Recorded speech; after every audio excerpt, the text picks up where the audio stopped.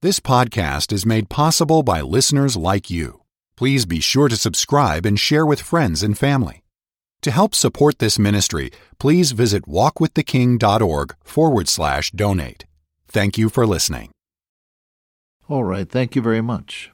And hello again, radio friends. How in the world are you? You doing all right today? Well, that little greeting establishes the fact that this is again your good friend, Bob Cook. And I'm so grateful for the privilege of being with you for a little while by way of radio. The miles drop away, and we're in each other's presence together with our Lord. I like that, don't you? We're looking at 1 Thessalonians chapter 3. We've come down to verse 12. In 11, he says, "Now may God our Father direct our way unto you." He's still praying that he'll get to see them. There's no harm in wanting something as long as you submit it to God. Have you thought that through? Many people feel as though anything they want is really not right, that God's big job is saying no to everything. No, just the opposite is true. The psalmist says, "Delight thyself also in the Lord, and he shall give thee the desires of thine heart."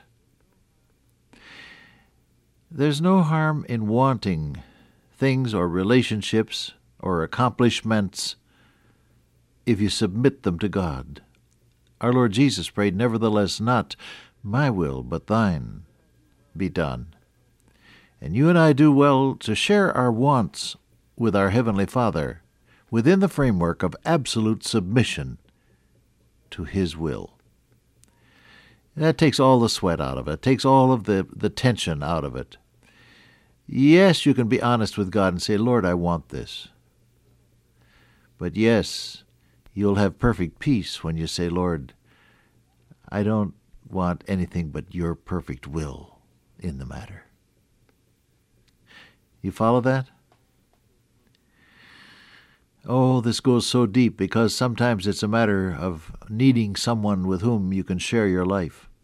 And sometimes it's a matter of having to do with the dollar sign and the acquisition of at least enough money to pay the bills. There's too much month at the end of the money. And you think and pray about that. And sometimes it has to do with job situations. And you want a promotion. You want to get on up in the corporate ladder. And sometimes it has to do with family situations. And you wish somehow, oh, how you wish that situations might be changed and that people might feel differently toward you. And all the rest of the millions of things that make up everyday life and the feelings we have in relationship to them. And the only place of perfect peace, beloved, is to be absolutely honest with God about it as you pray. Tell Him what you want. Philippians 4 says, "In everything, by prayer and supplication with thanksgiving, let your requests," everything that is, not some things, everything, "let your requests be made known unto God, and as a result, the peace of God, which passeth all understanding, shall keep your hearts and minds like a garrison of soldiers," is the grammatical phrase there. "Will keep your hearts as though there was a garrison of soldiers placed around you." Oh, perfect peace comes when you're absolutely honest with God about what you want, but you pray within the framework of absolute submission to the perfect will of God. It's a great truth, isn't it?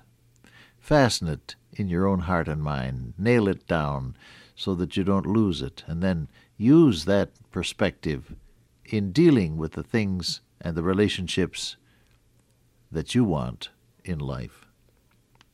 It was all review. That was kind of long, wasn't it? Verse 11. Now we come to verse 12 of chapter 3 of 1 Thessalonians. "And the Lord make you to increase and abound in love one toward another and toward all men, even as we do toward you." To increase has the idea of growing, and the word abound has the idea of overflowing.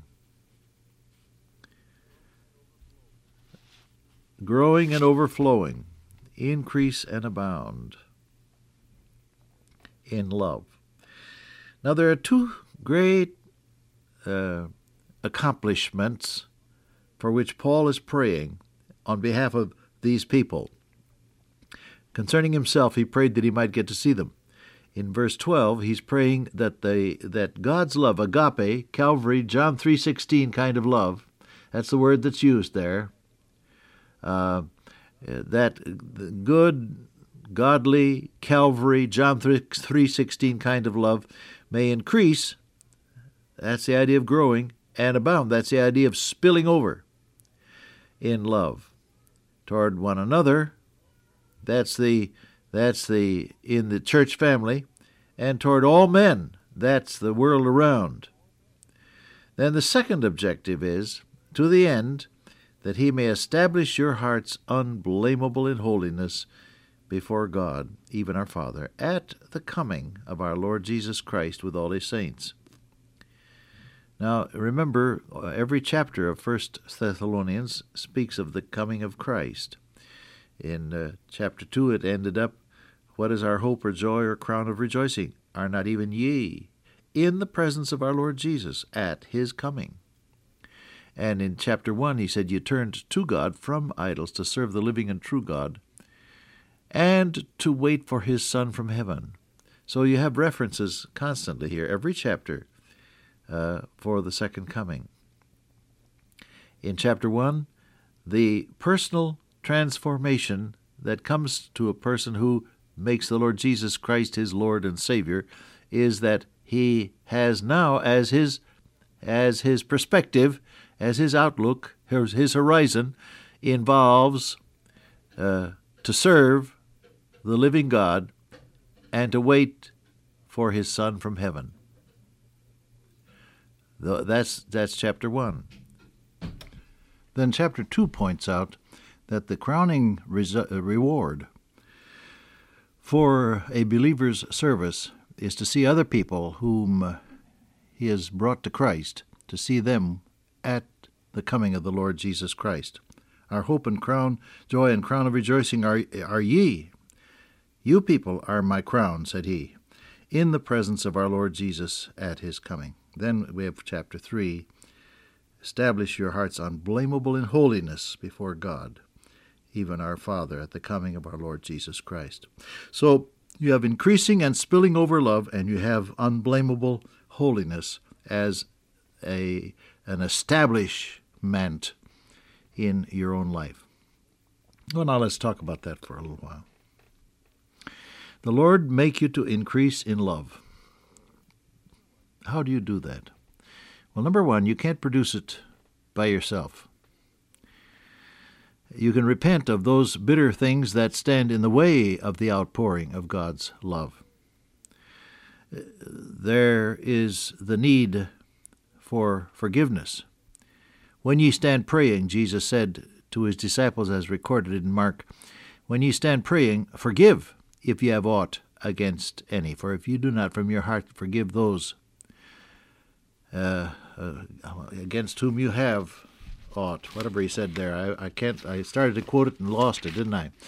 If you don't from your hearts forgive, neither will your Father in heaven forgive you. That's the point he's making. The Lord's Prayer, as we call it, forgive us our trespasses as we forgive them who trespass against us.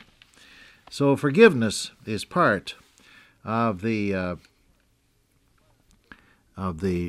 requirement. Now I've turned the pages of my big Bible over to Mark 11. When ye stand praying, forgive if ye have aught against any, that your Father also which is in heaven may forgive you your trespasses. But if ye do not forgive, neither will your Father which is in heaven forgive your trespasses. That's the passage that I was trying to quote, Mark 11:25. So you can do that. You and I have the responsibility of facing our own meanness and unforgiveness and bringing that to the cross and having it cleansed. I always remember in this connection something I read in a book by a West Coast writer who mentioned that she found it impossible to forgive her parents for some slight that she had suffered at their hands. And the years went by, and finally a trusted friend said to her as they were discussing the matter, she said, "I can't forgive them."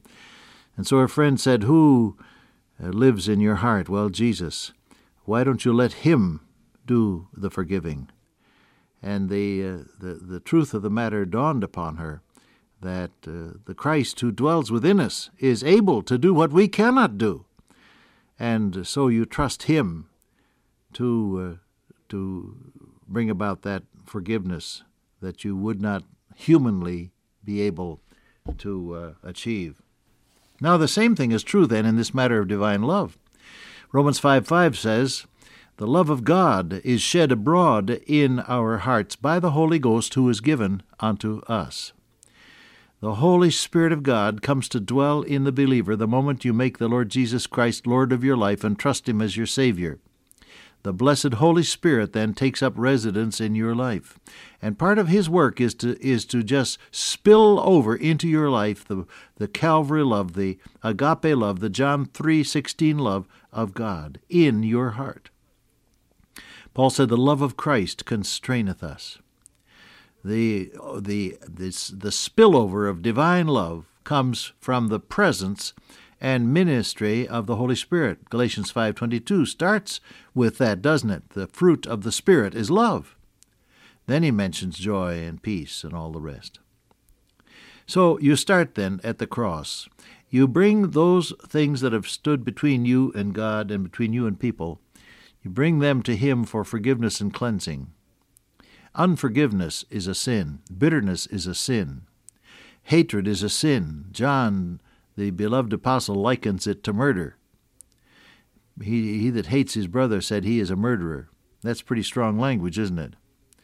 All of these things, though they may be respectable in society, things that you can get away with, as we say, yet they're sins. We bring them to the cross and let Jesus cleanse us from them. Then what? Oh, the Spirit of God then, unhindered by these matters that have stood in the way, then he pours out the love of Christ in our lives. Make you to increase, he said, in Calvary love. Now, this is not a static business, something we need to remember. Not a static business where you say, well, I went forward in such and such a meeting, and I know that I'm saved, and I'm on my way to heaven, and so on. Period. End of sentence. Oh, no. This is a process. Increase. More love today than you had yesterday. More of an outpouring of God's great love today than you had last week or last month or last year. The songwriter said so truly, "More love to thee, O Christ, more love to thee." Increase in Calvary love for God and for people. Then he said abound, and that means the spillover. This is largely a result, not an effort. It's akin to the reaction of the young man who's just fallen in love. Why, he just spills over with enthusiasm concerning his lady love. And so indeed in the case of you and of me, when our hearts are filled with the love of God, it'll spill out and people will know. Now we get at this again the next time we get together. Dear Father, today fill our lives with thy love and let it spill over to other people. I ask in Jesus' name, amen. Till I meet you once again by way of radio, walk with the King today and be a blessing.